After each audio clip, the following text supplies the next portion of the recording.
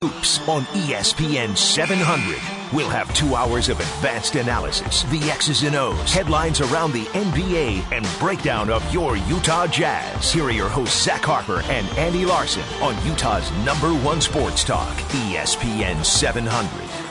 All right, welcome everybody into the Salt City Hoops Show on ESPN 700. I'm Andy Larsen, managing editor of SaltCityHoops.com, the ESPN Troop affiliate for the Utah Jazz.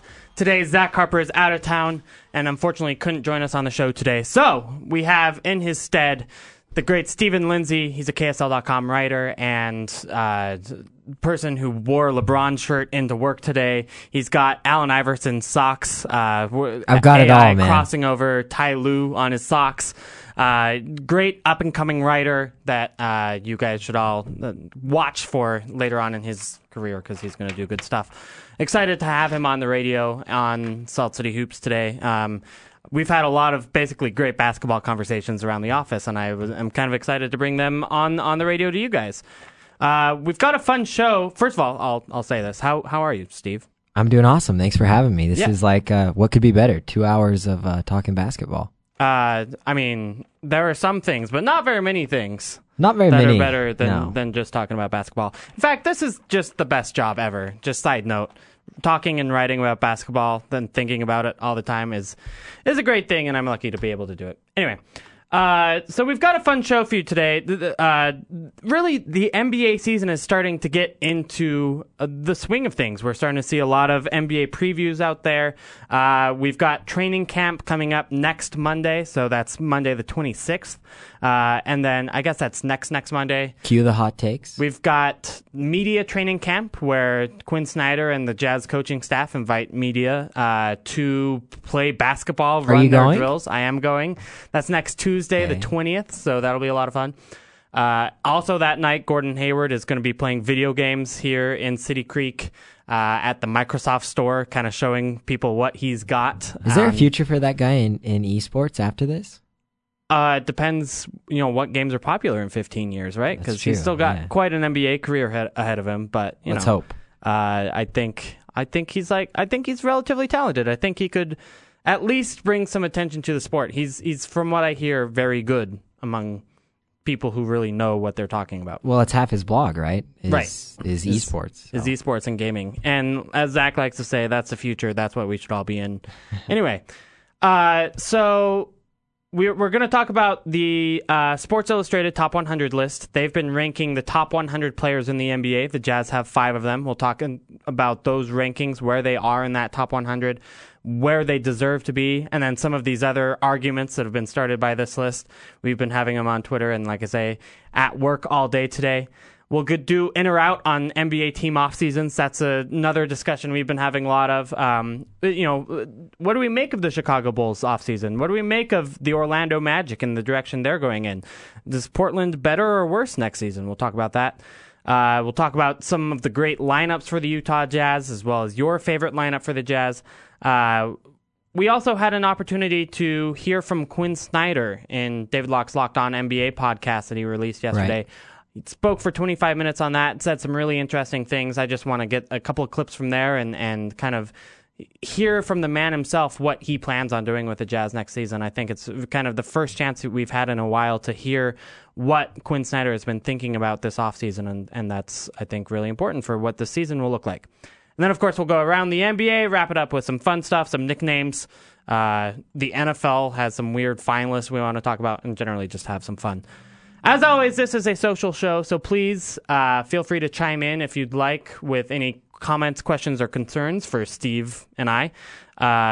We've got Georgios Spanias already asking questions, so I love him. He's the guy Greek from freak, Greece, right? Yeah, he's the guy from Greek freak. Exactly. I mean, he's not literally Giannis Antetokounmpo. Right. But he's the media, the radio call-in version. Yes, he is the one who stays up until 4 a.m. to listen to our show in Greece. So we really appreciate Georgios and his involvement in the show. And if you want to join him, you can always tweet us at Andy B. Larsen. Your Twitter handle is at TH3SL3. Why is it so complicated? It should be the SL3, but just like Dan's Twitter handle got kind of hijacked. I mean, I'm openly lobbying for anybody who has the SL3. What does the last 3 mean? So SL3, I'm the third Stephen Lindsey. Oh, okay. Just to make it official. Okay, gotcha. So That's legit. we figured, it's totally legit. We better bring it in. It's a shout out to my forebears. So. Would you put Lindsey the third on the back of your jersey? Would you put the 3 numerals? No, Okay. absolutely. I would have the 3 eyes on there. It's a shame I'm not the 4th because I've always thought that one was the coolest, the IV. But you do what you can. My wife's out on the Stephen Lindsey the 4th, so I don't think there's a future really? there. Oh, that's a real bummer. Yeah, I mean it is, but I guess she just figures let's end the curse now. I mean, is it a curse?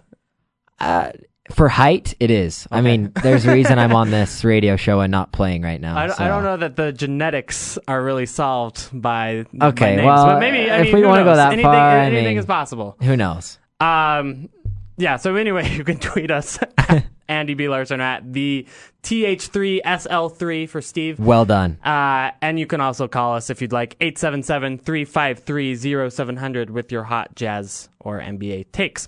Or questions or comments or concerns, whatever. Anyway, let's get right into this Sports Illustrated Top 100 list. So, like I said, the Jazz are well featured in this list. In fact, they're one of only 6 teams with 5 players in this top 100. No team has 6 players in this top 100. So, if you just go by number of players in Sports Illustrated top 100, they're really predicting the Jazz to be an elite team. You've got Rodney Hood as the 85th best player. George Hill, new point guard for the Jazz, 56th best player. And then you've got kind of the Jazz's big 3, Rudy Gobert, 33rd best player. Derek Favors, 28th best player. Gordon Hayward, 27th best player in the NBA. Agree, disagree? What do you think when you first see that list? First off, great company for the Jazz, right? Yeah. The other teams included, for those interested, Boston, Cleveland, Golden State, San Antonio, and then Orlando, interestingly enough. But to be honest, I'm in on all 5 players that are on the list for the Jazz. As I think I'll have the opportunity to discuss maybe in this, the one guy I'm not as high on as everybody else as a Jazz fan is Rudy Gobert. You know that, Andy. We've talked about that, and maybe we'll get into that more. Let's get into. Tell me why. You can't just say I don't like Rudy Gobert and then not tell us why. So it's not that I don't like Rudy. This is a recurring theme with me and family members who are always talking basketball. I'm not as sold on Rudy as everybody else because I think that at times offensively, and we saw this a lot last season, the Jazz have a tendency to become almost a 4-on-5 team. Now, Rudy has abilities, and I think his best place is when you can play him almost like a DeAndre Jordan, where he catches lobs and doesn't see the basketball that much. I don't really know how that fits into the Jazz's scheme, and I'm sure Quinn is actively coming up with plans to help Rudy be more of an efficient cog in the Jazz's offensive machine. But the one thing that just drives me insane is Jazz come down the floor, Rudy trails, catches it at the 3-point line, and from there, it's a pass, right? He's not going to shoot the ball. Right. He's not going to dribble. So, what's the point? And maybe that changes. I think really the point is Rudy Gobert likes to feel involved in the offense. He Agreed. feels that there's a correlation, and I think he gets to decide that of when he feels involved in the offense and what kind of contributor he can be on the defensive end. And you've got to get big guys touches. Yeah, and I think that's really what Quinn Snyder's trying to do is get that early touch at the top of the key in the offense and then kind of move on from there. Have him then be a screener or whatever else from there. And of course, obviously, there are a lot of things you can do from that sort of set of having him at the top of the elbow or top of the key. Here's what I worry about, Andy. Yeah. I think in today's landscape of the NBA, interestingly enough, with the more money that's out there, the more guys are getting max deals. Sure. And I think there's somebody who's going to be willing to cash in on Rudy and say, okay, we're going to offer you this huge deal. Maybe not a max, maybe it is a max. I think he gets a max, like no question. I think he gets a max, though. Here's my thing. Until you can develop a go-to 5-foot shot, 5 feet, that's all I'm asking, something around the basket, are you a max player in the NBA? DeAndre Jordan says yes. Other players say yes. With Rudy, I don't know that I would pay him the max. Do you think that there's a difference? I mean, when you look at DeAndre Jordan, do you think he deserves a max contract? I'll start there.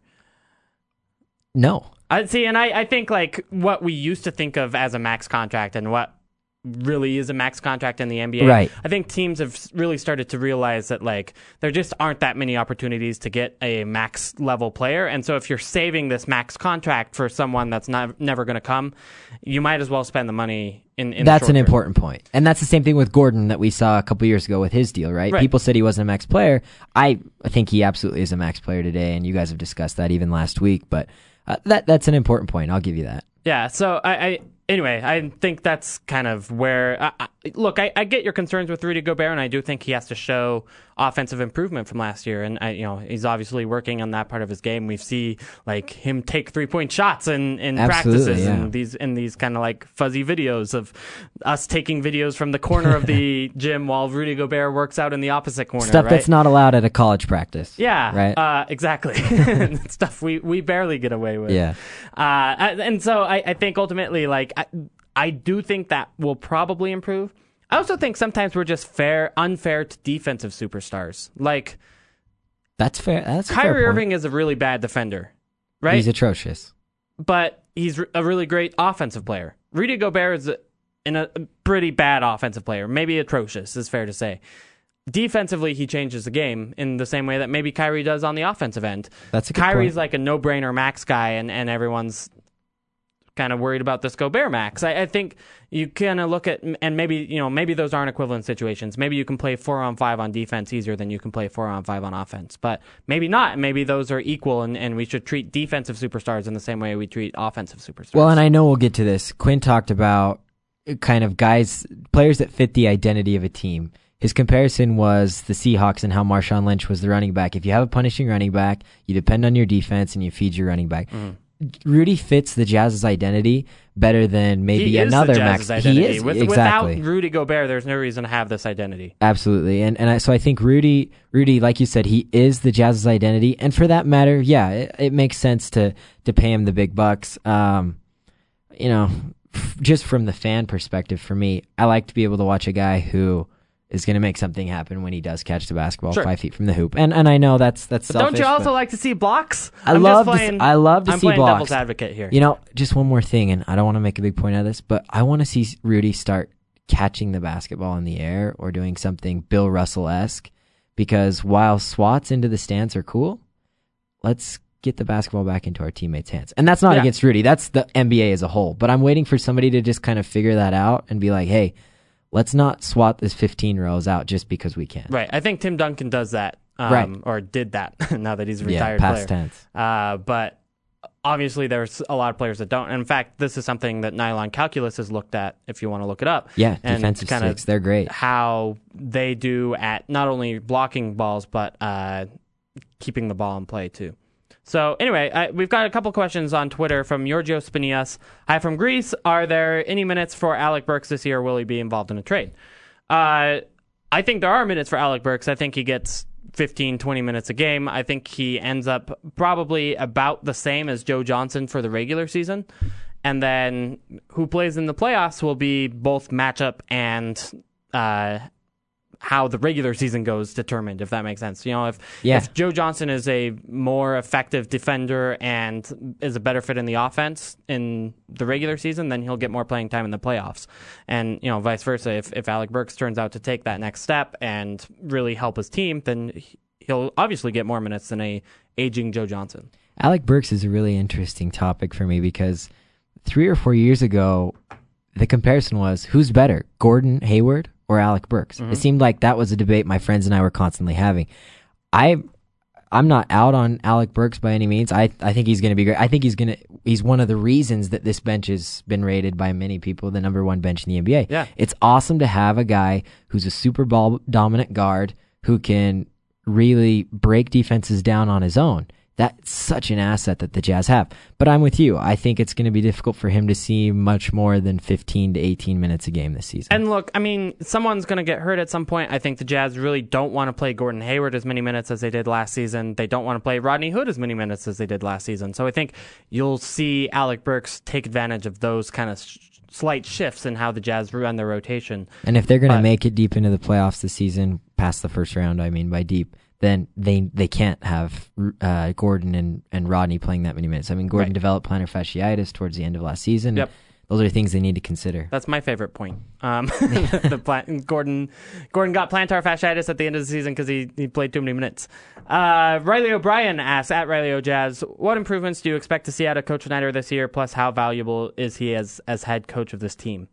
I expect Quinn's improvement to be mostly in clutch minutes. And I think that's a statistic where the Jazz struggled last season, obviously. But Quinn even made a mention of that on the David Locke podcast. I think we're going to see him improve in the clutch minutes better. And I think, just like we talked about, I think he's going to be an even better manager of minutes than he has been thus far. And he's already been really good. Yeah, I think he's pretty good at rotations. I think improvements-wise, I think we're going to see a little bit...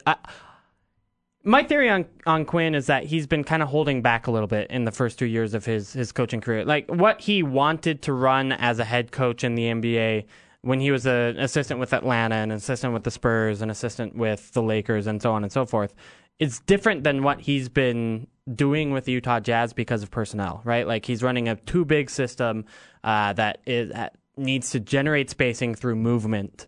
And I think we're going to see a lot of a different, very different Quinn Snyder offense this year when they don't have two bigs on the floor, when they're able to play Trey Lyles or Boris Diaw or play Joe Johnson or Gordon Hayward at the 4 positions.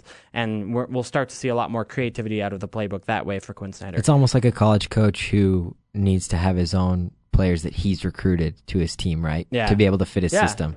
And I think, that's where we haven't seen that yet is, and quite frank, again, the identity of this team is Gordon Hayward, Derek Favors, Rudy Gobert as your front court, and I think that's the strength of your team. But then you can all of a sudden start doing much more fun stuff with, instead of Joe Ingles at the 4, you've got Gordon Hayward or Joe Johnson, and that makes a big difference. Or Alec Burks over Chris Johnson, right in the backcourt. So. Exactly.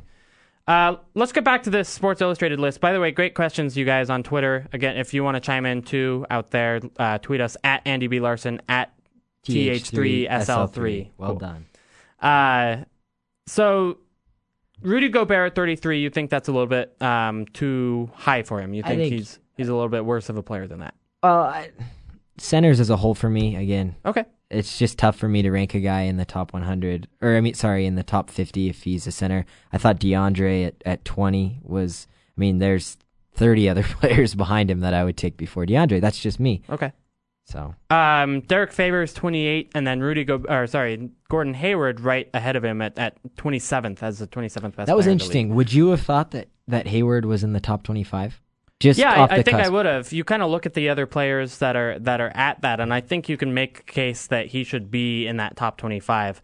I'm thinking especially Mike Conley at 26. I think he's a better player than. Agreed. And I think you can make a case over him over Carmelo Anthony at this point in their careers. Maybe he's getting some credit for what he did during the Olympics, but just based on Melo's season last year with the Knicks versus Gordon Hayward's season last year with the Jazz, I think Hayward had the better season last year. I'll take it a step forward and say you can absolutely say that Gordon is at a place that he should be ahead of Carmelo. Look, Carmelo's obviously he's on the decline, right? He's sliding down the peak mountain at this point. Yeah, that's fine, but and ultimately, right. I'm arguing the difference between Hayward as 27th and 24th, right? It's not that big of a difference. I don't feel massively disrespected, but there's probably something there. Right, I agree. Some of the other debates are more NBA wide. First of all, they have the 1, 2, and 3 on this list. LeBron's the best player. Kevin Durant's number 2. Steph Curry, your unanimous MVP, is 3rd. I think LeBron is number 1 is still absolutely fair based on what we saw from him last season and, of course, during the finals, just based on versatility and everything he can do. I'd have Steph Curry as my easy number 2, though, over Kevin Durant. Yeah, I don't think it's close, actually. Steph Curry put up one of the best offensive seasons of all time last year, and I don't think Kevin Durant came close to making up that difference defensively. I'm going to go ahead and put in a shameless plug for Zach Harper right now. Okay. Everybody go read Zach's last piece on CBS Sports about pick-and-roll offense. Stephen Curry offensively is... What did it say? He's had maybe one of the top 10, or was it top 5? I can't remember what Zach's stat was, but most efficient players ever in the pick and roll. And the NBA today is pick and roll. Besides being the best shooter of all time. Besides being easily the best shooter of all time. I mean, why is Kevin Durant second because he's bigger? Is that why? I mean, yeah, and that's something that you have to take into account is their size, obviously, but I don't think it makes that much of a difference. Look, to me, we're looking too much into that they lost to the Cavs after blowing the 3-1 lead last year, right? And yeah, Steph Curry wasn't who he was for the rest of the season during the last couple of rounds of the playoffs, and maybe that's because of the injury, and maybe that's because of matchups. But if you just look at like the impacts to their team, Steph Curry is so much of what the Warriors do that like to me, if you take out, look, okay, the Warriors without Kevin Durant are a 73-win team. Exactly. If the Warriors without Steph Curry and with Kevin Durant, let's say, to me are like a 60-win team. So this is an interesting discussion, right? Maybe 55, right. And when we've seen, okay, KD obviously playing in Oklahoma City, he's playing with Russ, so the focus is on him and Russ every game. That's going to change for him. He's going to come to Golden State. He's going to be a more efficient player. But Stephen Curry, as is the focus of every team's defense every night by himself. If you're going to say, who are we going to take away? Are we going to take away Steph? Are we going to take away Draymond? Or are we going to take away Clay? If we can choose one and we're going to take him away, you're going to choose Stephen Curry every time, right? If you're an opposing head coach. Even if your choice is Steph Curry and Kevin Durant. I think you're still going to choose Steph, right? Yeah. Because he's the better shooter at this point. And that's undoubted. I've heard this out there that the reason Durant's number 2 is because of Steph's injuries, but come on. I don't think his injuries will affect his play. But what about Kevin though? Durant's had his had his injury history. I mean, when we saw Russ go on his mad dash a couple seasons ago where he was a triple-double machine, Durant was out for like 27 games. Right, and more recently than Steph. Exactly. And so, Durant's going to come to Golden State. His advanced stats are going to go up, at least offensively. But still, I think Steph puts far more impact on a game. I'm in on both LeBron and Steph, so it's always difficult for me to say who's better because they both affect the game in so many different ways that it's hard to decide. But I think they're kind of in a class all their own at this point. I do too. And, that's not to say Kevin Durant's a bad player. He's top 5. I'm fine with him being third. I don't think I'm fine with him being the second best player in the NBA. Mitch Florence on Twitter asks us, what do you expect from Dante Exum this year? Great question.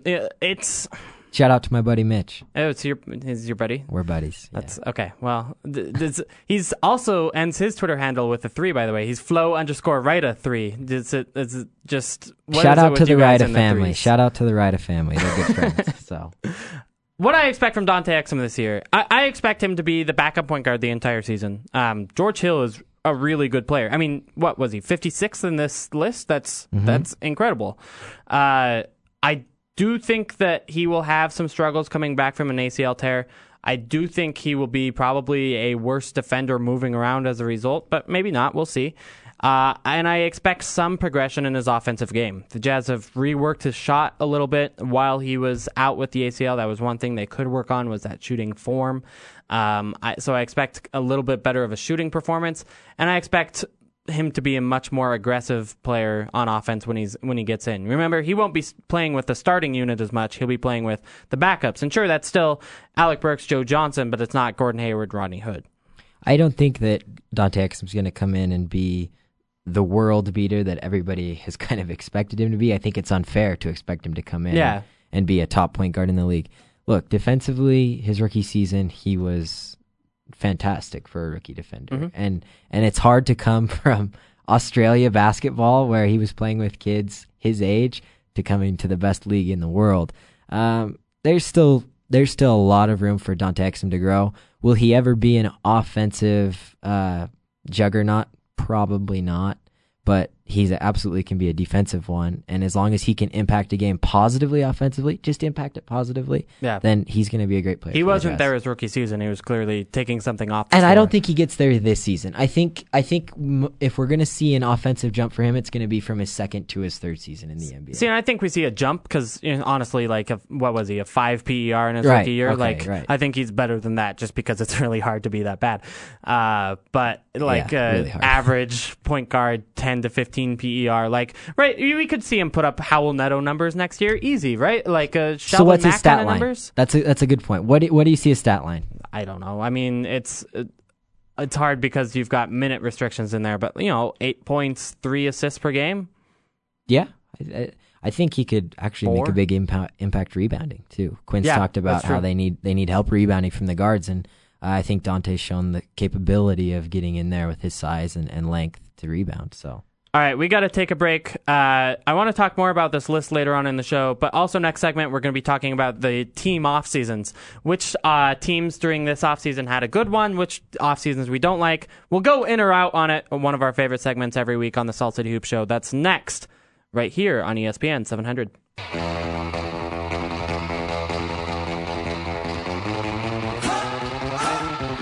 Back to the analytics, opinions, and best breakdown of the Utah Jazz and the NBA. This is Salt City Hoops on Utah's #1 sports talk, ESPN 700. All right, coming back into the show with a little bit of Black Eyed Peas. Andy Larsen, Stephen Lindsey joining you on the Salt City Hoops Show. Thank you guys for your questions, by the way, in that first segment. We had some good ones from Mitch, Riley, and Georgios from Greece. If you guys want to chime in again, or anybody else, at Andy B. Larsen, at TH3SL3 for Steve over here. Or we'll get that changed by the next time I'm on. Don't worry. Okay. Or you can call us 877-353-0700. Want to talk about the NBA's off seasons, and we'll do in or out. In fact, actually, can we do the in or out sounder? We like it. Dream trades, uniforms, and everything else the NBA can throw at us. Are you in or are you out? We'll decide now on Salt City Hoops.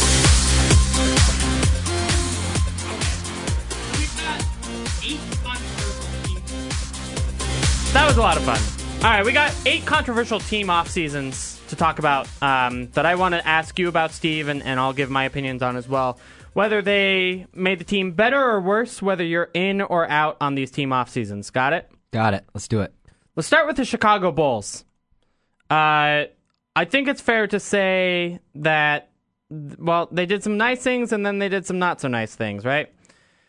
We've got Rajon Rondo signing with them. We've got Dwayne Wade signing with them. Robin Lopez, Jarian Grant, Denzel Valentine, Paul Zipser, whoever that is. I'm sorry, Paul I'm not Zipser is going to change how we feel about this.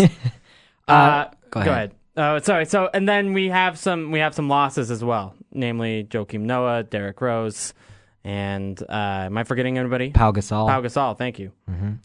For me, this is a quick out. Okay, for the guys that were gone, Derrick Rose, Joakim Noah, Pau Gasol, Justin Holiday, I think they did a great job of being able to offload some really pricey deals. The Derrick Rose contract was kind of an albatross around the neck for them after his play. But okay, yeah. He only had 1 year left. He only had 1 year left. I get it. But this seems to me like something where, okay, we're going to blow it up. We're going to start all over again. Well, then they bring in Dwayne Wade, which for me, it's not actually as bad of a contract as people think. No, right? It's only 2 years. deal. It's and not that bad. He's still good. And he's still good. That's a good point. But you bring in Rondo, Robin Lopez. Look, I'm just not sure that I don't think Chicago's going to make the playoffs. So if that was their goal, then I personally think they failed. Yeah, so I don't think they got better. I think they got worse. They did exactly I don't what... like Derrick Rose at all, but I think Pau Gasol leaving... Awesome player. He's a good player still. I like Rolo. I don't like Rajon Rondo at all at this point in his career. He just doesn't try. And I'm still out on Fred Hoiberg as their coach. Well, and Hoiberg talked about, okay, we need to be able to space the floor more. We need to be able to shoot threes. What did they add that's going to help them space the floor and shoot threes? Rondo's notoriously stellar shooting. Yeah. Unless Rondo learns how to start shooting left-handed and have maybe a little bit purer of a stroke, I don't see this going anywhere. Yeah, I'm out. I am in on Spencer Dinwiddie's career, but I'm out on the Bulls overall. I'm in on his Twitter career. If okay, that helps. Yeah, that's almost as good, right? Yeah. Him and Brandon Jennings. How about the Memphis Grizzlies? So they added Chandler Parsons, Troy Daniels, Wade Baldwin IV in the first round, 17th pick overall. They lost Chris Anderson, Birdman, Matt Barnes, and Lance Stevenson. Remember, they also re-signed Mike Conley as well. I'm just kind of about Memphis' offseason. I don't think the Chandler Parsons thing, it didn't move the needle for me as much as it did people in Memphis. What do you think? Yeah, I think I like Matt Barnes a lot. He was pretty bad last season. I liked his career to that point, if you will. And actually, people get mad at who Matt Barnes is off the court and Jazz quite fans frankly on the especially, court. right? Yeah. But I think he's a really valuable player in the right circumstance, and maybe as a younger player, he's now 35. Chandler Parsons does everything Matt Barnes does, but a little bit better. Maybe not the defensive toughness, but in terms of just being able to make outside shots and is a little bit more flexible offensively. I think they got better. I don't think, obviously, it's a lot of health for them. Marc Gasol being healthy, Zach Randolph being healthy, their entire team being healthy at the end of the last season. Right. So I think they'll be better than they were last season when they had a 42-40 record. I'm in overall on their offseason, though I don't think it's a huge step forward. And we're also underestimating the impact of having a new coach. Is Fizdale? I mean, are you in on Fizdale? People say good things. He's a respected assistant, right? I don't know honestly enough about him to make a judgment about what he's going to be as an NBA coach at this point. We don't know what he's going to run. Right. It's going to be difficult to find out, so I guess it's all kind of dependent on... We'll know next week. I mean, training camps are soon. Indiana Pacers, they're off. Did you say in or out on the Grizzlies, by the way? I'm going to have to say, overall, I'm out on it. Okay. Indiana Pacers. They had a really weird offseason. I mean, so they added Al Jefferson, Jeff Teague, Thaddeus Young, Aaron Brooks, and lost George Hill, Jan Mahinmi, Solomon Hill, Jordan Hill, and Ty Lawson. Of course, they also lost Frank Vogel and hired Nate McMillan. That, to me, might be the biggest change. That's the weirdest change, too. Nate McMillan, people in Portland say goodish things about who Nate McMillan was, but they say better things about Terry Stotts. Yeah, they say better. Exactly. That's a good way to put it. And I think they would say better things about Frank Vogel as well, who I think is one of the top 12 coaches in the NBA. We'll Absolutely. Say it safely. And you also forgot Jeremy Evans. Yeah, that's former right. Jazzman. They also acquired Jeremy Evans. That was mostly for cap reasons, but regardless, he's still there. I think they got worse at point guard, right? To me, Jeff Teague and Monte Ellis don't make a lot of sense together. Al Jefferson, I don't know what he was last year. I don't know how he helps you in 3 years. I guess it's not a lot of money. He can be a bench scorer, I guess. Thaddeus Young, I like actually a little bit, quite a lot, but I don't know if he's better than Jan Mahinmi. And you lost Solomon Hill, who was a valuable role player, and Jordan Hill, who wasn't, but whatever. I'm out, is what I'm trying to say. Okay, interesting. Agreed. At point guard, got worse. I totally agree. Al Jefferson, I actually kind of liked it. The deal wasn't that bad. What was it, 3 years? 37-ish? Not that bad. Just straight up 30. 30, okay, even better. I'm totally in on Thaddeus Young. I think he's a lot better than Jan Mahinmi. Okay. So I thought that was a nice move for them. Overall, I'm in on Indiana's offseason just because I really like Thaddeus Young. I think it's going to be interesting to see what he can do on a real basketball team after coming from Brooklyn. So, does it hurt to lose Jan Mahinmi? And especially, I think their biggest loss were either George Hill or Solomon Hill. I think it's a toss-up. Yeah, and a good coach. But I really like, this isn't their offseason, but I really like Miles Turner. You gotta love Paul George. Overall, I'm in on Indiana's offseason and their season this season. Okay, I'm out. It depends on Nate McMillan though. Yeah, for me, that's fair. We got to start going a little bit quicker through these because just because we're only through 3 and we have 5 left to go. What do you make of Portland's offseason? I'm just checking into it. I know I'm not helping. So they signed Evan Turner. They no longer have Gerald Henderson and Brian Roberts. They also signed Festus Ezeli from the Warriors, and they re-signed Alan Crabb, Myers Leonard, and Mo Harkless. How would you be Mo Harkless? I'm in. I like. Yeah? Yeah, I'm in. I like Alan Crabb. It sucks to lose Gerald Henderson. I actually really liked him. I wanted the Jazz to pick him up. Who do you think is better, Gerald Henderson or Evan Turner? It's probably Evan Turner, but barely, and I don't like watching him. Yeah, and he's ball dominant too, right? Yeah. So that's going to be difficult with CJ and Dame. You know what? You might have just swayed me on the Evan Turner I'm thing. out. That's the flip-flop. I think I'm out on the too. Blazers just because I'm out on Evan Turner, which is such a bummer because I loved him coming out of college. But yeah, I'm out on Festus too, just for the record. yeah. No, I mean he's a defensive center, and you hate those. So, Well, no, don't go that far. Okay, don't go that far. how about Atlanta's offseason? They had a fun one, right? I mean, they lose. I'm totally Al out on Horford. Atlanta's offseason. Totally 100% out on I it. was about to tell you what they did, and you don't even care. No, I know what they did. I'm looking at it right now, and it's like... They lose Al Horford. They gain Dwight Howard. Which is like the worst... They lose Jeff trade-off. Teague, but they gain Jack. Yeah, I'm out I like on it. Kent Bazemore, but I'm out. Yeah, I mean, Kent Bazemore is good, and I think that's a good signing for them. I like Chris Humphries for 1 year, $4 million. I think he's a better player than that. And I like Mike Muscala a little bit. So, like, the guys they kept, cool. But Al Horford's better than Dwight Howard. I'm kind of curious to see how Dwight Howard does, but I don't think he'll be better than Al Horford this season. And then Jeff Teague, I'm concerned about the Dennis Schroeder future of the Atlanta Hawks. Luckily, not the Utah Jazz. Atlanta should have drafted DeJounte Murray, in my opinion. Yeah, Taurean Prince was a weird... Taurean Prince was a super weird pick. So, how about the Dallas Mavericks? First of all, they lost. Let's start with who they got. They got Harrison Barnes. They lost Zaza Pachulia, so that was kind of a trade. And then they got Andrew Bogut from the Warriors. Lost Chandler Parsons. Lost David Lee. Lost Ray Felton, who actually played a big role for them, and the aforementioned Jeremy Evans we've talked about twice. Yeah, what do you make of their offseason? I think this one's pretty easy. I'm out on it just because... See, I don't know if it is easy. Like, where's the gap between Chandler Parsons and Harrison Barnes for you? How big is it? As in who's better? Yeah. Chandler Parsons? By a little bit? I would say Chandler Parsons barely. Yeah, I agree. He hasn't shown me enough to say that he's definitely 100% better than Harrison Barnes. I'm out because... You struck out on guys you wanted. You wanted Mike Conley, couldn't get him. Sure. Hassan Whiteside, you couldn't get him. You lost Chandler Parsons. Okay, I actually think Bogut's going to be a nice addition for them. Zaza, I actually liked Zaza too, but... Bogut's better than Zaza Pachulia. Agreed. Bogut's better. Seth Curry, not moving the needle for me like Steph does. So. See, I think we looked at... to me, I think their offseason... looked a lot better after the Olympics with how well Andrew Bogut played for Australia. Yeah. And you kind of get an idea that he was a different player in Golden State because that's who they needed.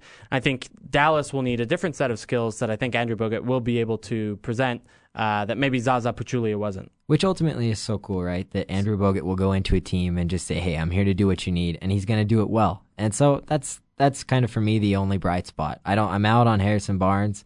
So. All right, two more real quick. And they're big ones. The New York Knickerbockers. Yeah, I mean, just got to find them in this list here real quick. But I don't like it at all. Okay, so it's Derrick Rose is in, Joakim Noah, Justin Holiday, Courtney Lee, Brandon Jennings, and Willie Hernan Gomez. Yes, Hernan Gomez. And who they lost is Aaron Aflalo, Jose Calderon, Langston Galloway, Jerian Grant, and Rolo. And Derek Williams as well. And Derek Williams. So, yeah, look, the guys they lost are not good players, right? Like, Derek Williams is fine at best, but Aaron Aflalo wasn't good last season, and he's on the downslope of his career.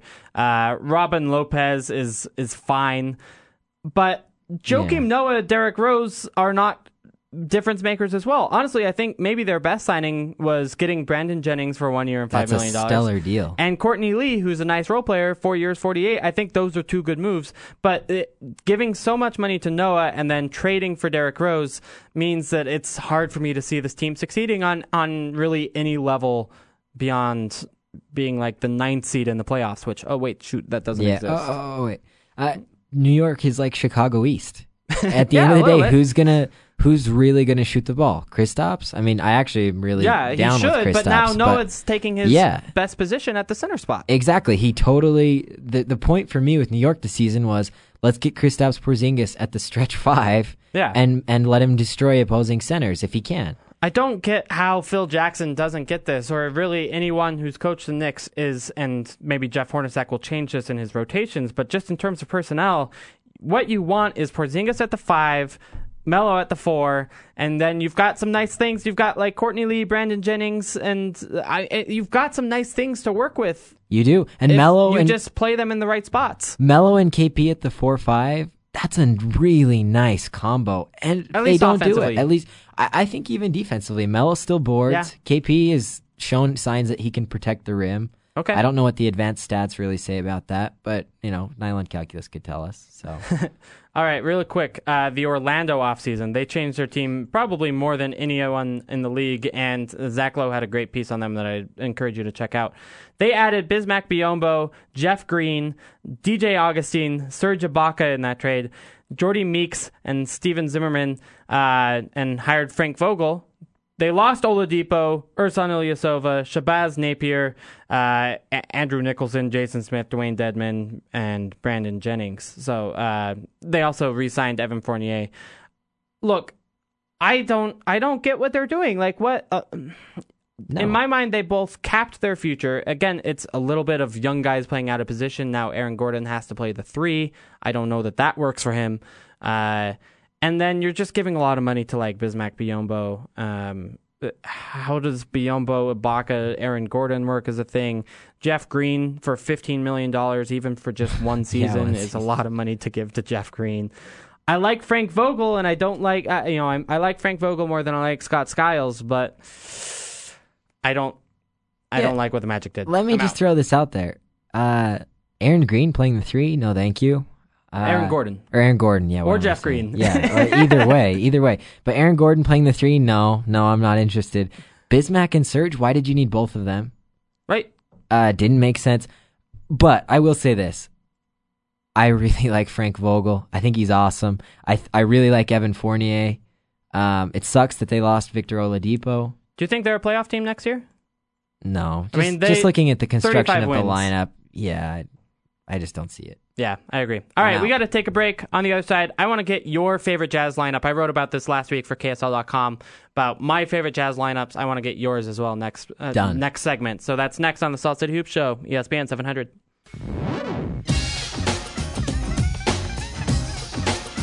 The home of the best Utah Jazz and NBA breakdown is right here. This is Salt City Hoops on Utah's #1 sports talk, ESPN 700. All right, howdy everyone. Welcome back into the Salt City Hoop Show on ESPN 700. Andy Larsen, Stephen Lindsey with you. You got a question. I'm a little bit offended. Make sure you tag me in your questions, people. At Andy B. Larsen. You're at TH3SL3. You got a question about lineups. What was it, and who is it from? This comes from Jazz Fever. Thanks, Jazz Fever. It says, Jazz down 4 with Still 1 offended. minute.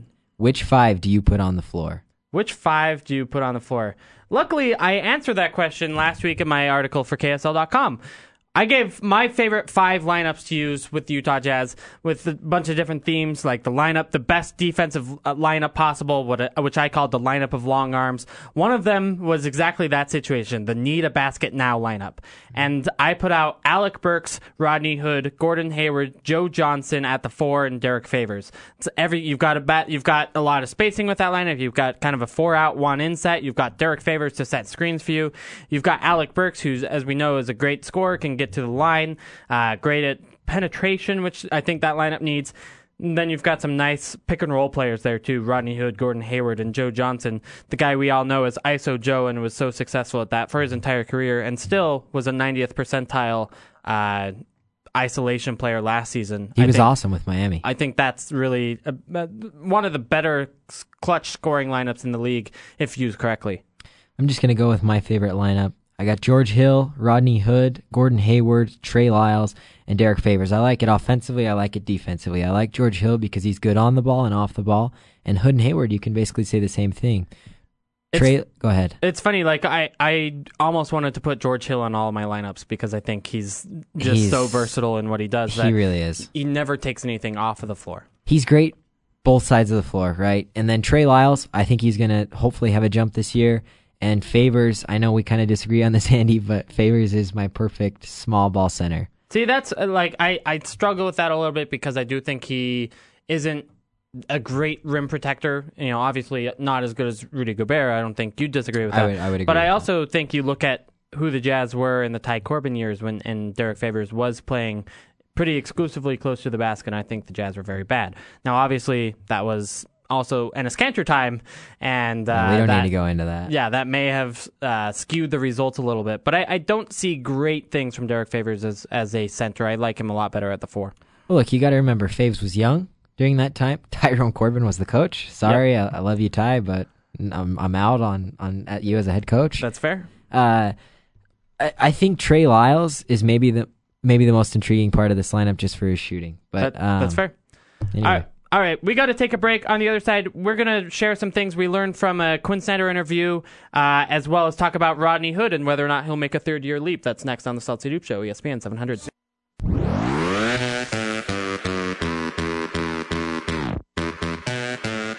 You're listening to Salt City Hoops on Utah's #1 sports talk, ESPN 700.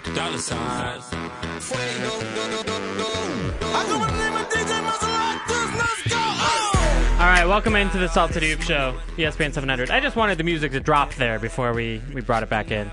Andy Larsen, Stephen Lindsey joining you on today's Salt City Hoop Show. Back, he's subbing for Zach Harper, who's out of town.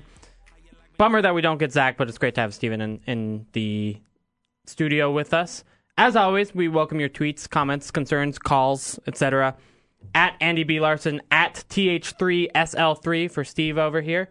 And you can always call us 877-353-0700. I personally am also excited for the second hour of the show because pizza is coming. So I'm hungry. It's going to be great. Anyway, I wanted to talk about this Quinn Snyder interview that was released yesterday. David Locke, radio voice of the Utah Jazz, does these podcasts and had a 25-minute conversation with Quinn Snyder and kind of what he's thinking about going into this season.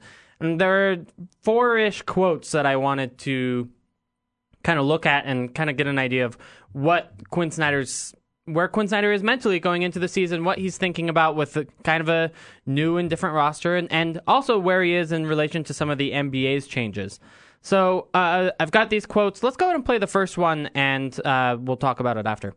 But our possessions after misses looked a lot like our possessions after makes. And when we started to go back and look at, on makes, misses, free throws, whatever, when did we shoot the ball? You get a better idea of if you want to how you want to coach that, if you want to coach it differently, and it's lineup specific too. So you start again, say, hey, we didn't do this well. Well, we didn't do it well when these guys were in the game, or we did it well when these guys were in the game. So that there's a lot there. Yeah, there is a lot there. I mean, I think this is where the Jazz were different last year than most teams do. Very different things after misses compared to makes. The Jazz they run what's called a flow offense rather than a set play after a miss, just to try to take advantage of a defense that's not set and get a shot earlier in the shot clock, which those usually tend to be the more efficient shots. Last year, the Jazz didn't do that. Even after misses, they kind of brought the ball up pretty slowly and kind of ran their motion-based offense in the same way that they would after made shots. And that's unusual for teams and why we saw them the slowest paced team in the league last year. Does that worry you at all? Do you want to see that change? I mean, what's your point of view on that, Steve? Obviously, I'd like to see a change. I think it's more effective to be able to get, like you said, more efficient shots early in the clock. But one thing that wasn't in there that I really liked that Quinn might have said, I think it was a little earlier on in the podcast, he said, it's not so much being more efficient from 24 to 18 seconds on the shot clock. It's more efficient from 18 to 12. And I think a lot of people's problems most of the time with Gordon Hayward or Rodney Hood is, they don't make big shots and this and that. Well, when you're getting the ball in your hands, you catch it with 5 seconds left on the clock, like happened so many times last season. How much can you really be expected to do? How can you be expected to be fantastic play after play? Yeah, no, I think that's a fair point. And ultimately, maybe I think, first of all, having a point guard who will push it. George Hill is actually pretty adept at pushing the ball, is going to be a big thing. Howell Neto, obviously, was learning the NBA last year. Trey Burke is a really slow transition point guard and obviously no longer is on the team. I think that'll help that a lot, and so it will look very different when the Jazz get the ball after a miss next year.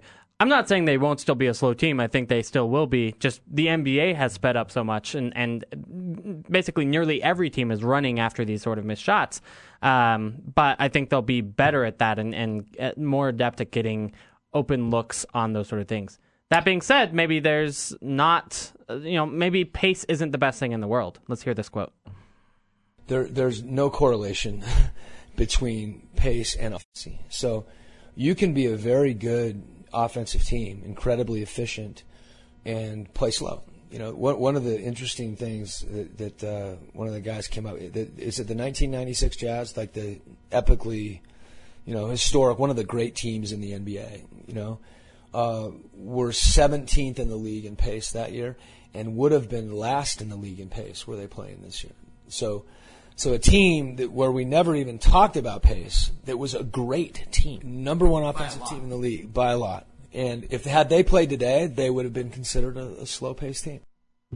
Yeah, that's a fair point. I mean, the NBA just has changed so much, but you can still be such an effective team while being a slow-paced team. And I think, honestly, the Jazz were a decent case study there, right? Like, they were the worst. I shouldn't say worst. They were the slowest team last year in terms of pace. But they were middle of the road in terms of offensive efficiency. They were 15th in the league. So how do you deal with that? If pace is so helpful for efficiency, and quite frankly, the Jazz don't have like offensive superstars, right? They were still able to put together a pretty decent offense despite not having maybe that top level player or having the pace that should lead to those efficient shots. Oh, they were, and I think the additions of George Hill and Joe Johnson and really Boris Diaw, especially out of the three guys, is going to help, because you need guys who are able to shoot when you run a slower offense, guys who can space the floor and open up. It's funny because Joe Johnson and Boris Diaw are not fast guys at this point in their career, right? Like, Boris Diaw is famously fat and Joe Johnson is famously old, right? Like, we know who those guys are. But I think Quinn's point of, like, with the Warriors, them getting an open three at the beginning of a possession is a great shot for them. Yep. For the Jazz, it's not really, because of the way they don't have that kind of shooting quality. Boris Diaw has that kind of shooting quality. Joe Johnson has that kind of shooting quality. And frankly, George Hill has that kind of shooting quality that the Jazz, the point guards, didn't have last year. To assess the football analogy one more time, the Jazz seem best when they kind of get into that pound it motion, not necessarily where they're scoring baskets down low the whole time, but where their sets are effective play after play, almost like a running back gashing the defense for 5 to 6 yards. I think that's where the Jazz live. I think Quinn probably wants to speed up a little bit, but I think for the most part, they're going to continue to maintain that identity of, we've got bigs who can score on you, we've got smalls that can score on you, but you know what? We're going to run our stuff and try and be efficient that way. Yeah. Let's play this next quote. The key component of that it's not to me that you don't have a position on offense. It's that you can guard every position on defense. So you can play positionless if you can match up with 1 through 5. So if you have someone that's able to guard a center, then you can do whatever you want offensively with that player. It's just usually that person to guard the center is a center, like a big guy. We think of that, and maybe not the same skill level offensively. If Magic Johnson, the Lakers played positionless basketball when Magic Johnson was their center. He just happened to be the point guard the other way. But because he could guard the center, you could surround him with other players. That's what Draymond Green does for Golden State. That's what allows them to be more positionless. And Iguodala and Livingston, of course. Yeah, I think that was interesting. It was kind of asked how this positionless change in the NBA is changing how he affects what he wants to do as a coach. And, obviously the Golden State Warriors are at the forefront of that. But you look at all around the league, all of a sudden, maybe positions don't matter. Teams are definitely playing smaller lineups. And I thought it was interesting just kind of how he thought of that and how we should think of that next season is it's not how many positions can you play offensively, it's how many positions you can guard defensively. And the Jazz have a lot of guys who can guard a lot of positions. George Hill can probably guard 1 through 2, maybe 1 through 3 because he has a 6'9" wingspan. Obviously, Derek Favors can probably go, you don't want this all the time, but you can go 2 through 5 for him, right? He can switch 2s and 3s every now and again. Yeah.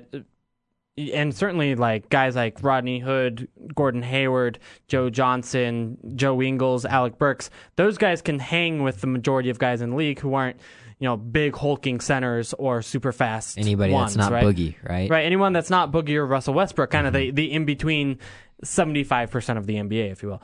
So the Jazz have a lot of players who can guard every player on defense, and that's, you can kind of get an idea of their acquisition strategy that way too. I mean, maybe with the exception of Boris Diaw, who may have a kind of limited range, but then, and again, he was a shooting guard at the beginning of his career, so maybe that's not fair to say about Boris.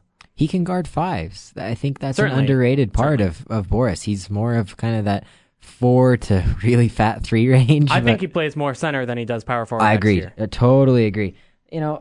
There's not very much I can add to what you already said really well, except for just the fact that Quinn thinks about these things. The guy's mind never stops. He's super impressive to me in that way, in that he's comparing Draymond to Magic, and he's constantly thinking basketball. He's constantly writing plays on his wall, like he talked about in the podcast. So I can't add much more. Well said. Thanks. All right. I also really liked his music analogy near the end of the podcast. It's just, let's go ahead and hear it. You can have the music, and see the notes written out, but to be able to actually play the song is different. And for all of us coaches, sometimes it, you help write the music, you borrow it, and you teach it, but players can make the worst plays look good. And if you don't execute, or you simply just miss a shot, no one remembers the play. It could be well crafted, well executed. I'd rather have a bad play and have a guy make a shot, and that makes you a better coach. Yeah, I think that's interesting. That's, look, you can create whatever cool plays you want. You can draw the best play out on the board. You can be a composer that writes a fantastic piece of music. But if you give it to my little sister, she's not going to do great at anything, at playing the music. I don't even have a little sister. That just made up. I was kind of confused. But so I just think that's a really interesting analogy, and I think he kind of looks at what players can do for a play rather than what the best play is. Again, we talked about it early on in the show, but I think Quinn Snyder's ideal offense is pretty far away from what he runs with the Utah Jazz, or at least has for the last 2 seasons. He had, in other words, the music that would work with another different team, but not work with his set of tuba players, if you will, in Derek Favors and Rudy Gobert. Now he's got the woodwinds, the flutes, and the clarinets that he can, make beautiful music with. Was that going too far? Was that taking it a step too far? I'm gonna try and maybe get away from the beautiful woodwinds here. But see, I was a clarinet player to the surprise of nobody. So, yeah. Andy, let me ask you this: Does that comment almost scream point guards to you, in that now the Jazz have guys who are going to be taking the bulk of the minutes, who can, like you said, when George Hill, when a play breaks down and it's not going to run the way it's supposed to, you have a guy who can get himself open and get other guys open and get him the ball. Gordon Hayward's never played with, since Darren at least, a qualified, really good point guard. Yeah, I think that's fair to say. I honestly see it more as shooting and then also offensive IQ. Right, so Boris. I think, yeah, with especially Boris Diaw, although Joe Johnson is a smart player with the ball, I think he showed that especially at the end of his season with Miami last year. And then, of course, George Hill, I think, is making better decisions generally than, again, rookie Howell Neto, really backup third-string point guard Shelvin Mack pressed into a starting role, or Trey Burke, who I don't really like the decisions of. The hopeless matador, as he was called by CBS Sports this week. Ouch. So. Regardless, I didn't say it. Don't come at me, Trey, or Trey's parents. I think that's kind of where you see having that symphony that can play beautiful music together, having that knowledge of a system, and then just being able to take advantage of the shots at the end that the play gets for you. And the Jazz are going to improve the season musically, if we're going to continue that analogy. They're going to improve because they've been together. A lot of these guys have played together. There's a large level of experience playing together, and chemistry is, as we all know from playing, youth basketball and playing with your buddies on the playground. When you have chemistry on a team, everybody feels it. You're just better. I always messed up my team's chemistry. You're kind of ball dominant. Yeah, you're ball dominant. You're a little bit Kyrie-ish, and that, if you guys lost, then nobody wanted to be on Andy's team because they weren't playing for an hour. Yeah, again, I mean, so. if I got a lot of minutes, it wasn't a good sign for my junior Jazz team. I'll put it that way. Let's move on to this Rodney Hood article that was written by Spencer Wixom over on SaltCityHoops.com. Again, that's our website, saltcityhoops.com. We are the ESPN Troop affiliate for the Utah Jazz. And before I move on, thanks again to David Locke for doing that interview with Quinn Snyder, putting it up online. Check out his podcast, Locked On Jazz and Locked On NBA. Okay, so also check out saltcityhoops.com, where we've got Spencer Wixom writing this Rodney Hood in the third-year leap article, talking about whether or not it's fair to ask a big leap of Rodney Hood offensively next season. So obviously, next year is Rodney Hood's third year since being drafted, third year in the league. And a lot of people talk about what that represents, what that means for a player going into his third year. And we see a lot of players making a third-year leap, becoming really excellent elite players in the third year of their career. Spencer wanted to find out whether or not that was like a real thing or if that was just something people said. So he actually looked at all the guards who started at least 60 games. So, in other words, kind of players who are about as good as Rodney Hood, players who are playing significant minutes, starting games in their second seasons, and then were also guards, and then looked at how they did in their third seasons. Turns out there were about 34 players who were both 24 years old entering their third year and started 60 games. So basically players like Rodney Hood. And he looked at and found that basically the stats go up, but they go up very little. I don't know if you have these numbers in front of you, Stephen, but the points per game went up only 0.82 points per game. So, that's maybe not the leap people would have expected. The minutes per game go up just a half a minute per game. So it's not like they're taking a big leap in terms of the minutes played.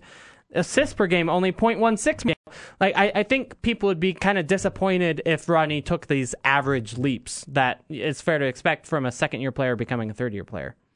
Yeah, an interesting stat was that 3-point percentage goes down a full percent and almost a half, right? You would hope that doesn't happen for Rodney.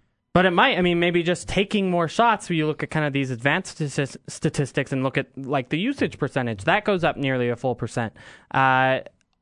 Maybe that's what starts to hurt, is you start needing to take more shots and maybe missing more on the outside. On the other hand, maybe teams give you more respect on the perimeter and so guard you a little bit closer at the line. That might be a real thing too.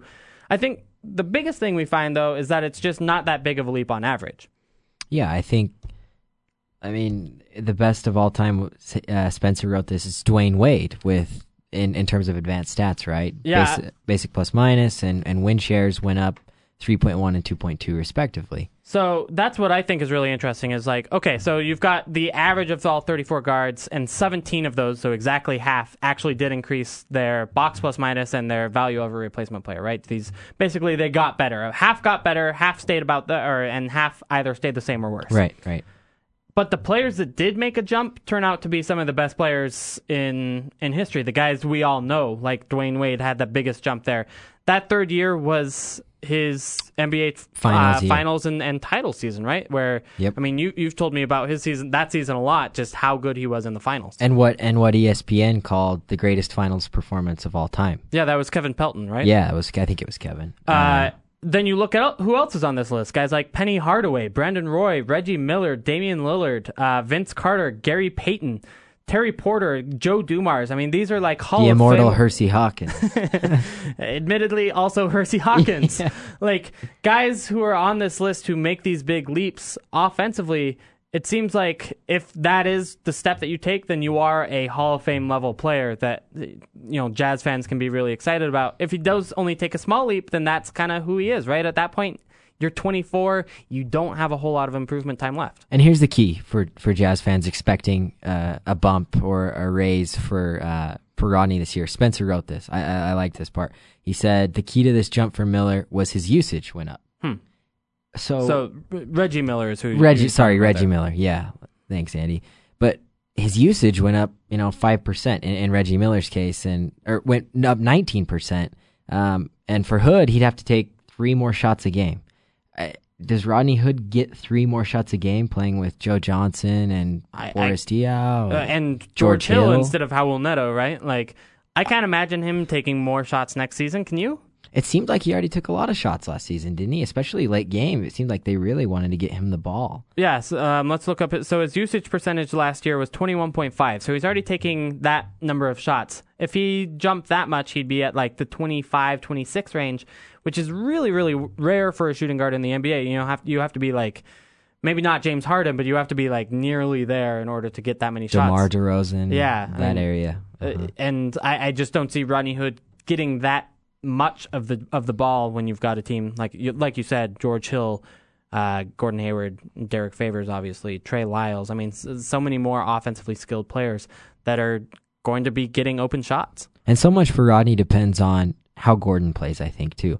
Because if Gordon could come in and maybe make that jump to where he's at 21 or 22 points a game this season, then defense... Which I don't expect either. I don't either. I think if he scores 20 points a game, it's a good season for him. Was that 19.7 last year? 19.7, yep. And he's made a bump. He's jumped up every year for, the last 6 seasons or something like that? Yeah, since he started his career. So he's one of very few players to do that. I think for Rodney, the key is going to hinge on, can he actually get that many more shots? I don't think so. Yeah, I also don't think so, and I don't think he makes that big leap. Maybe he has to make that leap in terms of the other parts of box score plus minus or VORP and make a bigger difference on the defensive end and rebounding. I don't think he was the best rebounder for his position last year. I mean, he only averaged 3.8 rebounds per 36 minutes. That's not great. Maybe he has to make more of an impact with passing the ball. Again, only 3 assists per 36 minutes. The really elite guys do a little bit better with those, and maybe that goes back to the Jazz's performance in the clutch as well. And Rodney doesn't get to the free throw line like a typical 25-ish% usage shooting guard, does he? I mean, no. It hasn't been his strong suit getting to the line. And I think to expect a jump, you've got to be able to get to the line more efficiently. And I'm sure they'll talk about things like that. But that's another reason I don't see Rodney taking this massive leap. See, and I think maybe that is one way he could, is all of a sudden by getting to the line, being more efficient. Maybe instead of taking more shots, he's just getting more free throws, and that's the answer there. Obviously, that still counts as usage, but those are really good possessions for the Jazz. I think most likely is about the same player that we saw last season, which is good, but maybe I think it's fair to keep expectations low. So, is this the player he is for the rest of his career? No, I think he'll evolve, but in the end, he's also got kind of old player skills in terms of being able to score really efficiently from mid-range and outside. He's not like the most athletic guy in terms of finishing around the rim. His jump shot height is actually really incredible. But I think he's got, like I said, room to improve in kind of the secondary skills, assists, rebounds, defense.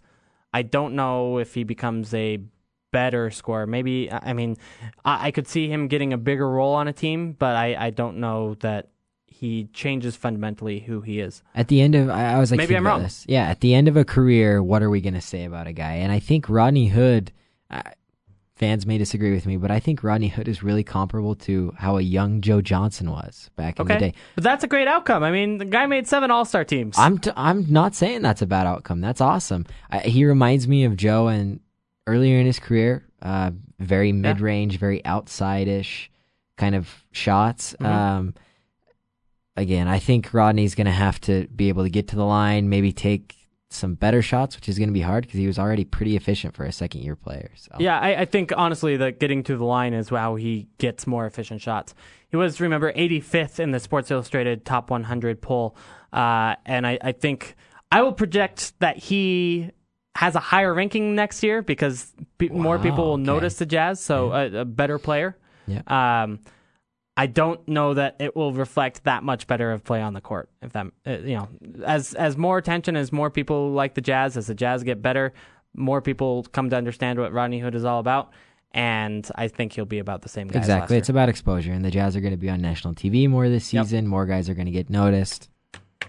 Yep. All right, we got to take a break. On the other side, we'll do Around the NBA, talking about all the latest news and notes from around the National Basketball Association. That's next right here on the Salt City Hoops Show on ESPN 700. 4 We're scanning the league from coast to coast. This is Around the NBA on Salt City Hoops on ESPN 700.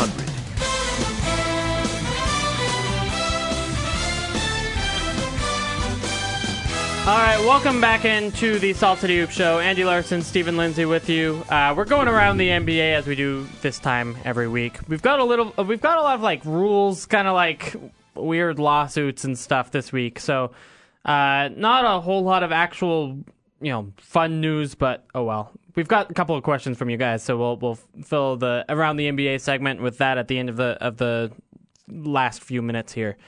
But first, let's get into these news stories. This NCAA lawsuit is really interesting. Basically, there's this active lawsuit that could really ruin the NCAA's transfer eligibility rules. Remember, in order to transfer as a collegiate player, you have to give up 1 year of eligibility. That way, guys can't just transfer from college to college whenever they want. But this lawsuit says that they should be able to do it. College coaches are a little bit worried about that because very worried about that. They're aghast at this idea that transfers could just transfer from school to school without any consequences and kind of create what they call a college-free agency. On the other hand, shouldn't little kids be able to get to go to school where they want? And if they can get into those schools, isn't that cool too? Like, that's kind of where I'm at. The rules never made sense to me from the beginning. I think there needs to be parameters, as in you can't leave a team in the middle of the season and just go start playing at a rival. And obviously there will be.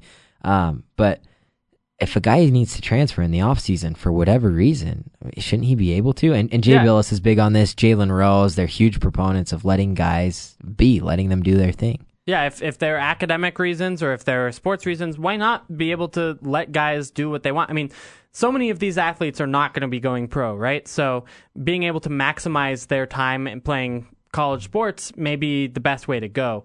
Like, to use a football example, Kylie Fitz, how many collegiate snaps has he had because of the transfer from UCLA and then the injuries? He just hasn't had the career to... He's played 1 year and 5, basically, since he's been in, so... It's too bad. Yeah, I agree. So, next one, actually, another lawsuit one.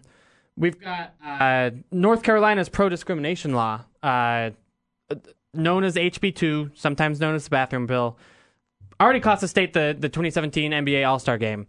Now the NCAA has also yanked its tournament games out of North Carolina. They were going to be played at Charlotte as well, due to the law. So... a little bit interesting. Those games were in Greensboro, not Charlotte. It'll also cost the state some soccer, lacrosse, tennis, and golf championships with the NCAA. But it's just another organization pulling their things out of North Carolina.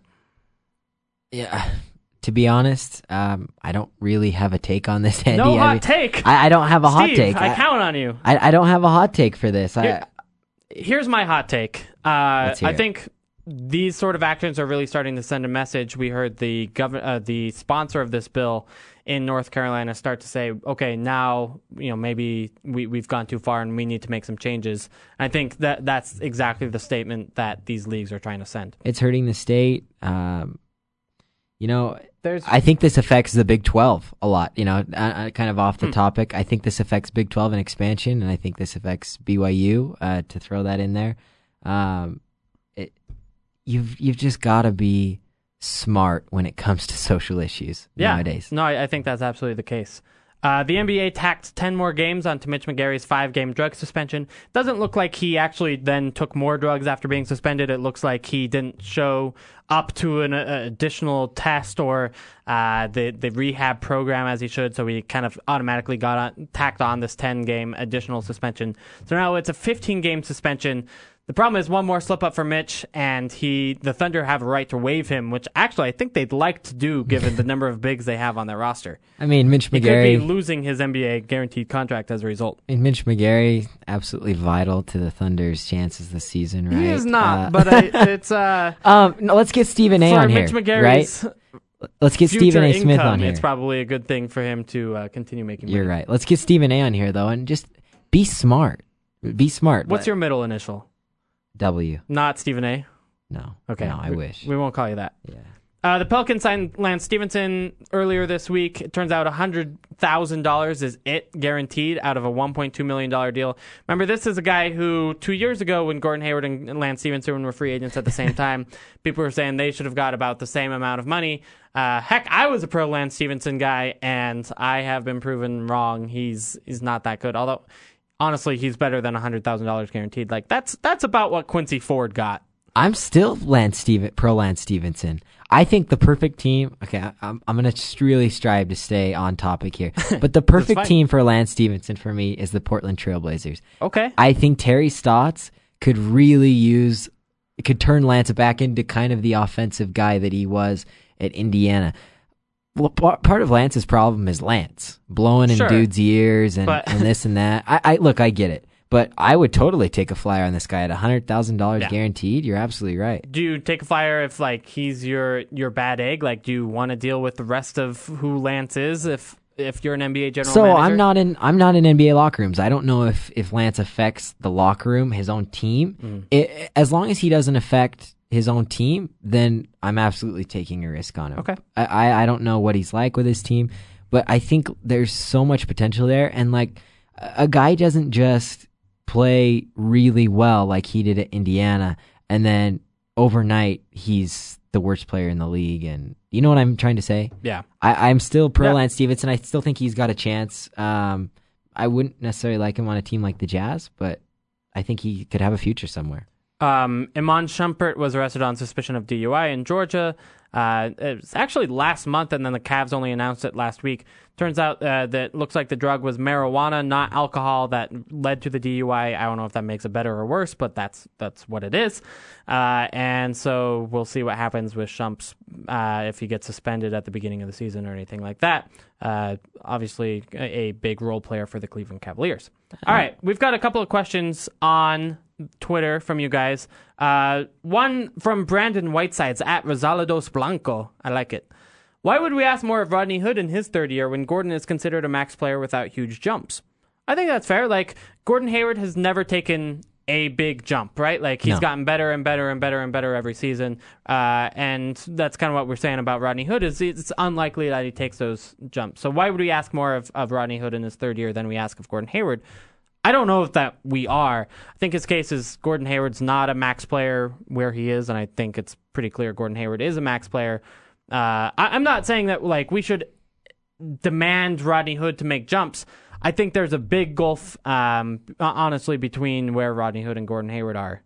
I think Rodney Hood was good for about a month and a half last season, kind of on that Gordon Hayward level, and Hayward brought it 65 out of the 80 games he played. Yeah, I would totally agree. Here's the other thing. Rodney Hood was really dependent on Gordon Hayward for solid statistics last year, and David Locke talked about that in a podcast where they actually play better together on the floor than they do when one or the other's off it. And Rodney especially, right? His numbers are really affected. So, like you said, Andy, we're not expecting Rodney Hood to make this monumental leap. Gordon's been incremental year after year. If Rodney could do what Gordon's done over his first six seasons and be incrementally better year after year, then that's a win. I think the Jazz would be pretty happy with that. I mean, if he ends up being kind of that same quality of player. Obviously, if he's better, great. If not, whatever.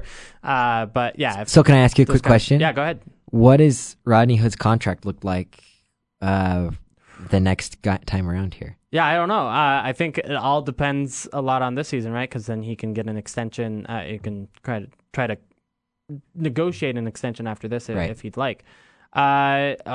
But numbers-wise, just in today's current NBA landscape. A lot of money.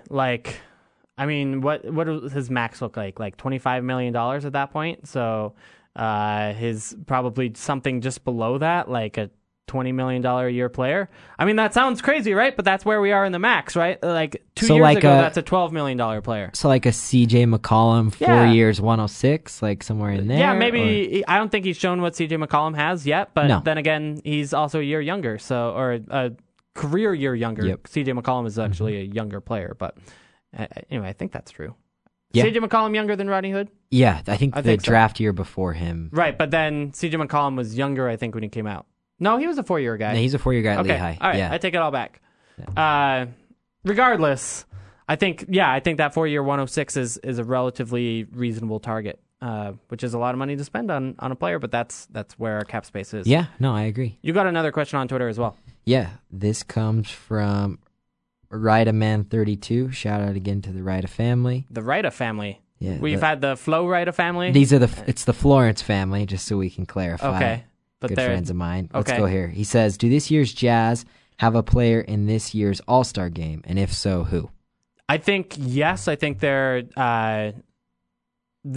success this season will lead to that. You look at the opening of their schedule, and it's very difficult, right, in November. But December and January, when All-Star voting is happening and the coaches get to pick those lineups, I think the Jazz will really be excelling. They have a lot of games at home, and I think one of the coaches will, or the coaches as a whole, will recognize that and choose to bring one of the Jazz's players. I think ultimately it's most likely that Gordon Hayward gets credit for that success. I could see Rudy Gobert getting that nod as kind of being the guy that's hardest to game plan against. That's the guy that changes a team's how they play against the Jazz more than any other player. But I think ultimately Gordon Hayward's going to get a lot of the credit for what the Jazz are doing, and rightfully so. So if I'm hearing you right, then recency bias come December, January is going to hopefully help the Jazz if they're playing well, which we expect them to do. Yeah, like I said, a lot of home games in December. I think Gordon Hayward is going to be the guy.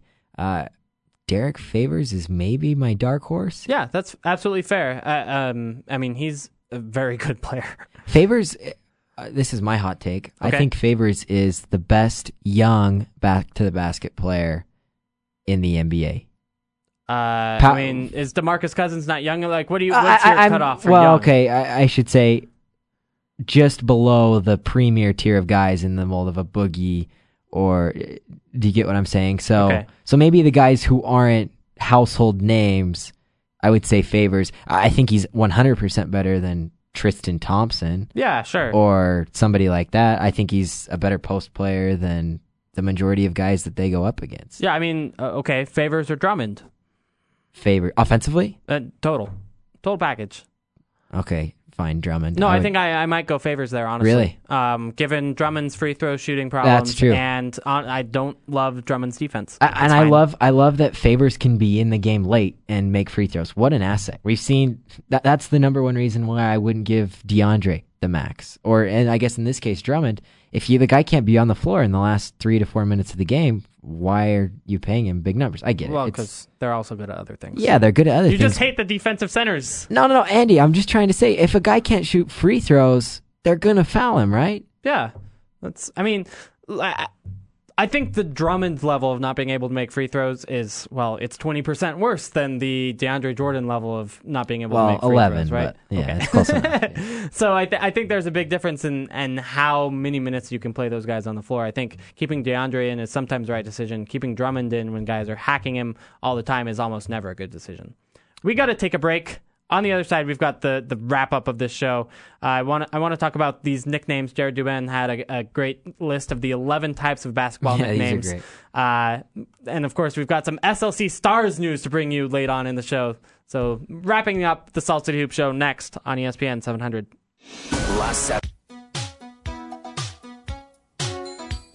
The home of the best Utah Jazz and NBA breakdown is right here. This is Salt City Hoops on Utah's #1 sports talk, ESPN 700. It's true. There's one thing we need to do. You know, we gotta make this love slow down. I say, we gotta turn this thing around. Some Jazz Brothers coming at you. Can I get the playlist for this show? Yeah, we can make that happen, right? We can burn a CD. Can we still do that? We are neither confirming nor denying nor endorsing such activity. Oh, okay. But yeah, we'll get it done. We'll get. I don't know how we're gonna make this happen, but sure. I don't know who owns the rights to the Jazz Brothers music. Probably anymore. the Jazz Brothers, but I don't know. It was worth a Karl shot. Malone and Thurl Bailey are doing pretty well as is. Yeah, they're fine. But for people like that, there's a reason they're doing really well. That's true. Outside of being outrageously good at basketball. All right, so we've got... That's a good point. Yeah, I like it. So we've got this article from Jared Dubin that I wanted to talk about briefly. The 11 types of nicknames you'll see in the NBA.